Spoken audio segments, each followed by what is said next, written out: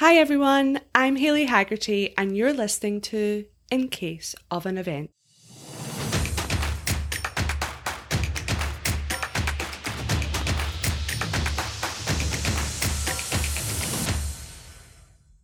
This podcast is where event leaders and experts share success stories, inner secrets and lessons learned on how to create, cultivate and future-proof large-scale events.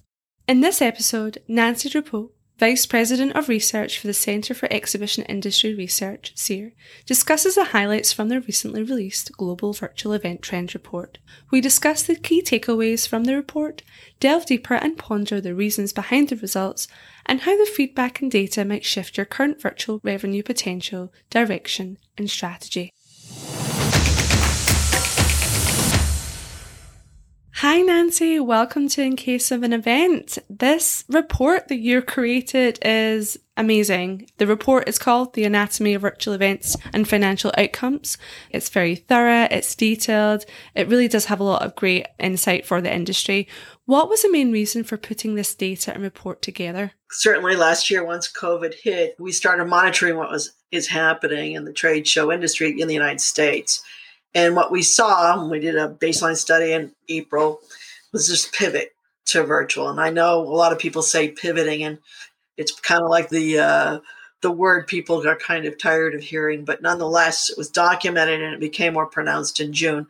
So our research council found it important for CEIR to do research on trends and to provide some insights on key performance indicators, because this explosion of virtual events is a result, it's a response to COVID. Back when we did these studies in April and June, very few have been active in the virtual event space prior to the pandemic. And even in this virtual event trend study, 84% of the events happened either last year, 2020, or planned for this year. So performance metrics are needed for planning and to help evaluate the outcome. And so the genesis of this particular study. Were you surprised with any of the findings that you discovered? Well, there were two, actually. Number one, the fact that on average attendance is smaller for virtual events than where there's an affiliated physical event. That was a surprise, because given the elimination of the geographic boundary, one would assume that, hey, more people are going to attend a virtual event. It's easier to do that. That's the first surprise. Second one was net profit. I expected many to be really losing a lot of money on these things. And now among those that gave the out-of-pocket costs and revenues generated, we see that many generated a net profit. Not a large amount, but again, they were able to contain the costs, which to me is an exciting surprise. I was definitely surprised about the number of attendance. Why do you think the virtual world, from the sample size and the people you surveyed, didn't bring in the volume that we would probably anticipate?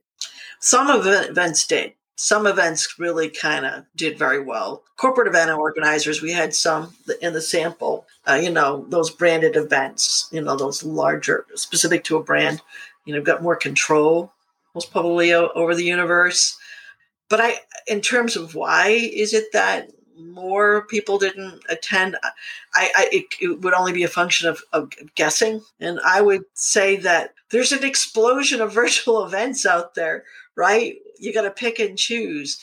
If you're like the lead brand, a consumer electronics show or some other well-known event out there, well, you can go there virtually. And if it's a low price point to get in or free, why not? Whereas if you're a smaller event from the get-go, even in person, I suppose that's the challenge. But I would encourage organizers to think more about quality over quantity. I see the value of, working hard to get a larger audience, because that then becomes attendee acquisition candidates for the next go-round. But, you could have a lot of attendees that maybe aren't really who brand marketers that are participating in an event would value. So I think quality is more important than quantity. Yeah, that's a really good point, actually. What across the sample size went well for most people? What's not a surprise is, that I think many organizers are doing a great job with delivering content, education, that sort of thing, general sessions. I think some organizers have had online education already that they could tap into. So what organizers believe is the biggest driver of attendance to these virtual events, and it's resonating. I mean, it's where it should resonate. That's, I would say, the virtual event sweet spot to take advantage of. I also wanted to talk about charging for events. Obviously, people charge for live events. That's a revenue channel for most of us, for the majority of event organizers. What did the findings show about charging for events online? And your question's pertaining to attendance, right? Yes. Mm-hmm. So from that perspective, yeah, we see that 56% of those in that sample charge, and that the costs or the fee is 50% of what they charge for entrance into an in-person event. And the average is around $357, which is interesting. That's US dollars in the global study. And it's trending similarly with the research we've done, with the US trade show organizers as well. So that seems to be a kind of stable statistic on what's typically charged thereabouts. In terms of how they sell it, there's about 37% that sell or offer tiered pricing. So whether there's here's, an early bird price option, then the standard pricing, or member versus non-member, or for events that are more buyer events, there might be entrance that's free to buyers or discounted, depending on what your status is. There could be a loyalty option. So the tiered pricing is what seems to be most popular. I think it's just a great reference point for people who are pricing out new content and just to have that baseline.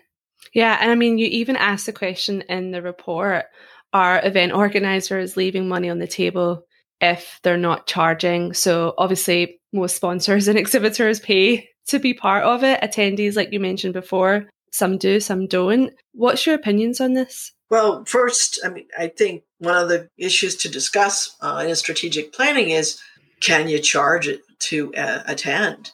Because the higher grossing events, they're getting more revenue from the attendee side of the equation. Simply that, I think some events are leaving money on the table. And I think they're doing that in part because we're in the midst of this horrific pandemic. Like, oh, our members are hurting, or, oh, our community is hurting. Well, the events are hurting too. First and foremost, you need to make sure you're delivering high value content. And if it really is delivering to the communities, it should be worth something. And so why not charge? And as well, to the issue of attendance, now, not necessarily outperforming an in-person event, but if there's some, what I call skin in the game, right? If I have to pay to register, I'm more apt to pay attention to that and show up. And the results suggest that, there's a higher show up rate. 80% on average at in-person events, you typically have to pay compared to virtual events, only 72%. So I think you can ramp up commitment to participate if you charge. It doesn't, there's always that issue of what will the market bear, right? How much can you charge? Right now, everybody's dipping their toes into that revenue model, right? What can we charge?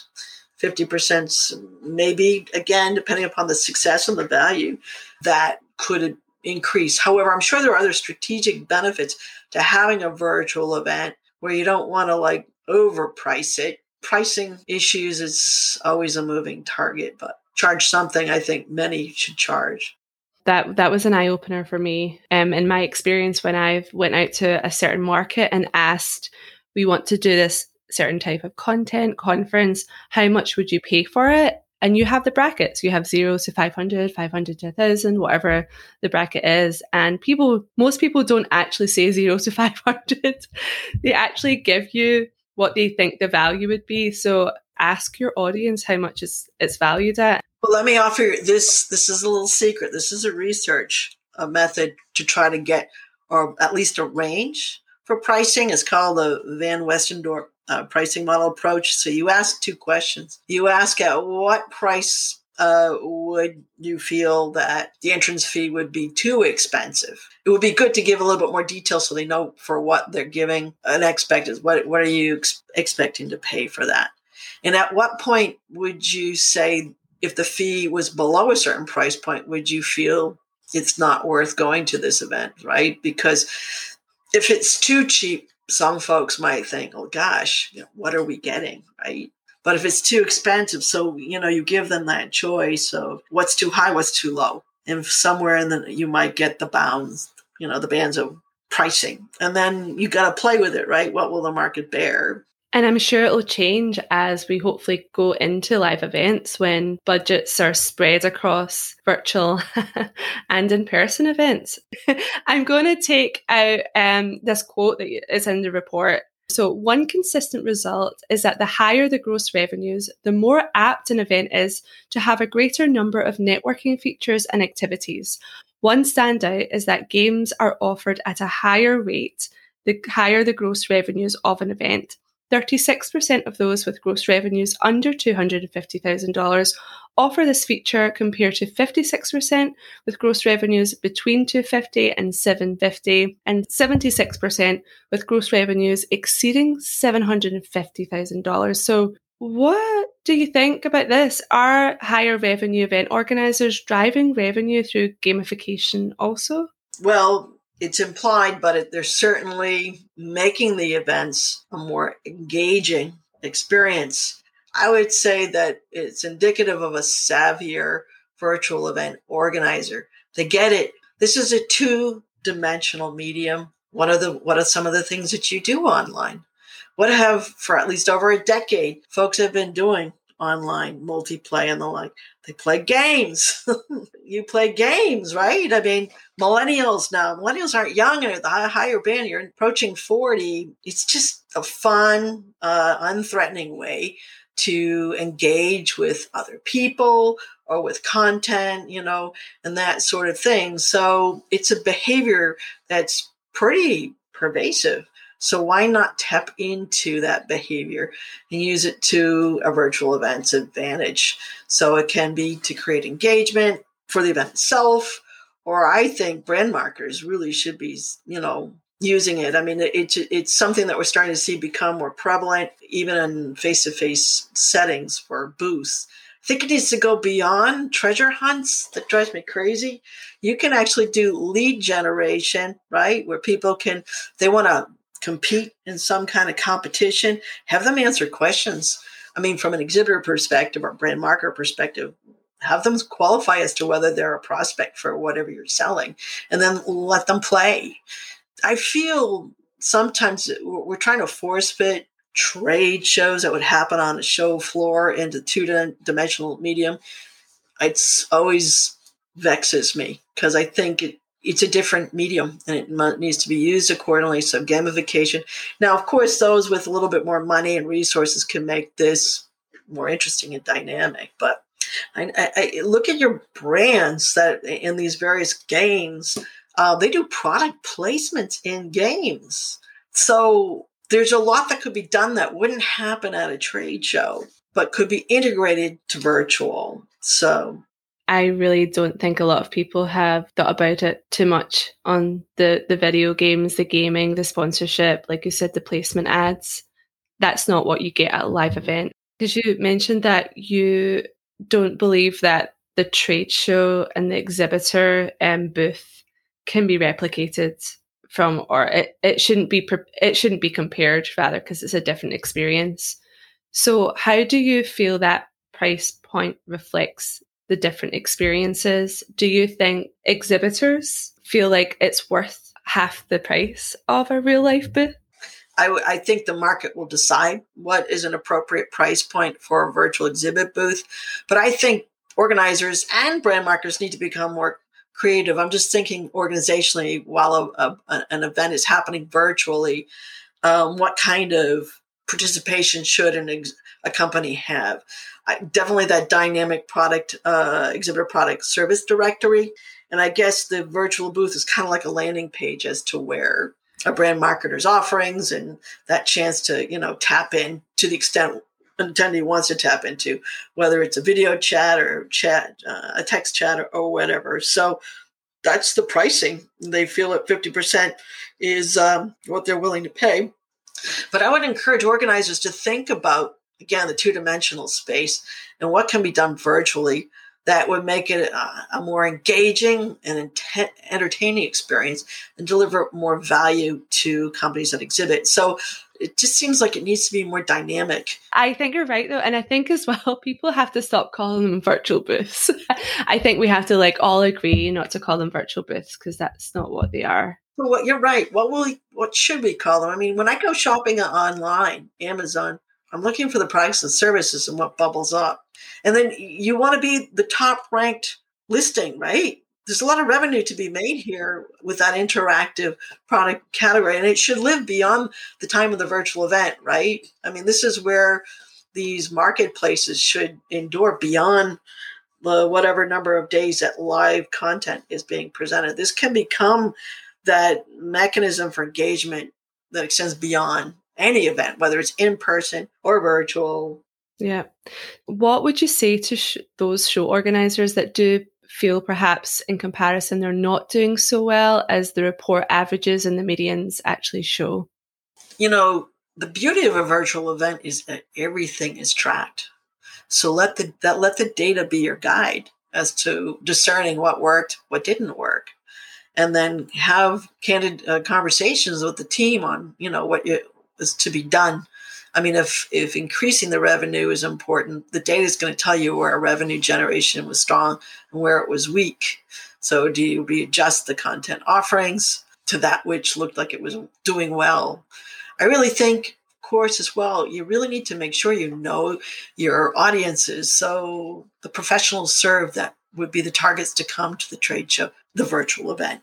Is there some kind of post-event survey done? What do they like? What do they not like? I mean, you'll see the behavior. Behavior is very important, obviously, right? So virtual event statistics won't lie. They're going to tell you what they did and what they didn't do. But I mean, how can you improve it so they come back again? Ask them. Same thing with the brand marketers. What worked, what did not work. My sense is, again, sponsorships are very powerful. I think these peer-to-peer sessions where people might be in roundtable discussions, facilitated discussions could be very powerful learning experiences in addition to those lectures from experts. It all goes down to knowing to the issue of trying to address underperformance. I say focus on quality, not quantity. Is an event underperforming, or are the expectations out of whack with what is realistic? And that goes to my point that, again, largest share are generating gross revenues under $250,000. And, we look at the issue of gross revenues, that it's like only 30% of what you generate from a large, full-blown physical event. The dial isn't moving much. I mean, we've kind of gotten readings from the April survey last year to June, and here it's improving as learnings happen, but it's still, as we call, digital dimes that are being traded for in-person dollars. So what it's telling me, from what I'm discerning from this, is that the opportunity is an ancillary revenue stream. That's what I think the sweet spot is going to be for digital events. So it's another revenue stream, which is not a bad thing if you have the resources to make that happen, but you need to manage the investment, the costs to the revenue opportunity. And then, so set realistic expectations, and you might have some more money coming alongside other events in one's portfolio. And I think longer term, digital events have strategic value for attendee acquisition and for driving engagement outside of the life cycle of an in-person physical event. They could be synergistic. I know there are entities that have even purchased e-commerce sites. So they're going to try to drive sales and quantify and say, hey, look, the synergy between whatever I would imagine, whether it's a virtual event or an in-person event, is driven from participating, investing in the suite or portfolio of events in a given industry sector. So much experimentation is happening. It's fascinating to me. It is to me too. And it's just great to have your expertise and share it with us. And I don't know if you have any other reports that you're working on, data that you're working on that you can share in the next couple of months. Yes, there's 2 other reports coming out of this global study. I'm combing through open-ended comments on lessons learned, what has worked, areas of improvement, what technologies have been used or are being considered. And then another report's going to be a compilation of 10 case studies. As well, for your listeners, keep a watch for SEER Index quarterly results. Results for 2020 are most probably going to be published by the end of this month. Keep a watch for that information as well. Yes, absolutely. And I will make sure that we share this report that's available on incaseofaneventpodcast.com. Thanks, Nancy, for your time and your insight and your data trolling. Hey, that's my job. We appreciate it. It's a great report, and I look forward to having you back for the Virtual Event Trend Report number 2.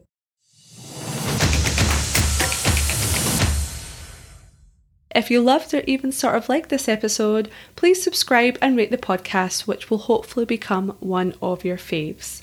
Stay tuned for more episodes that will give you great support and advice on how to navigate in-person, virtual and hybrid shows in case of an event.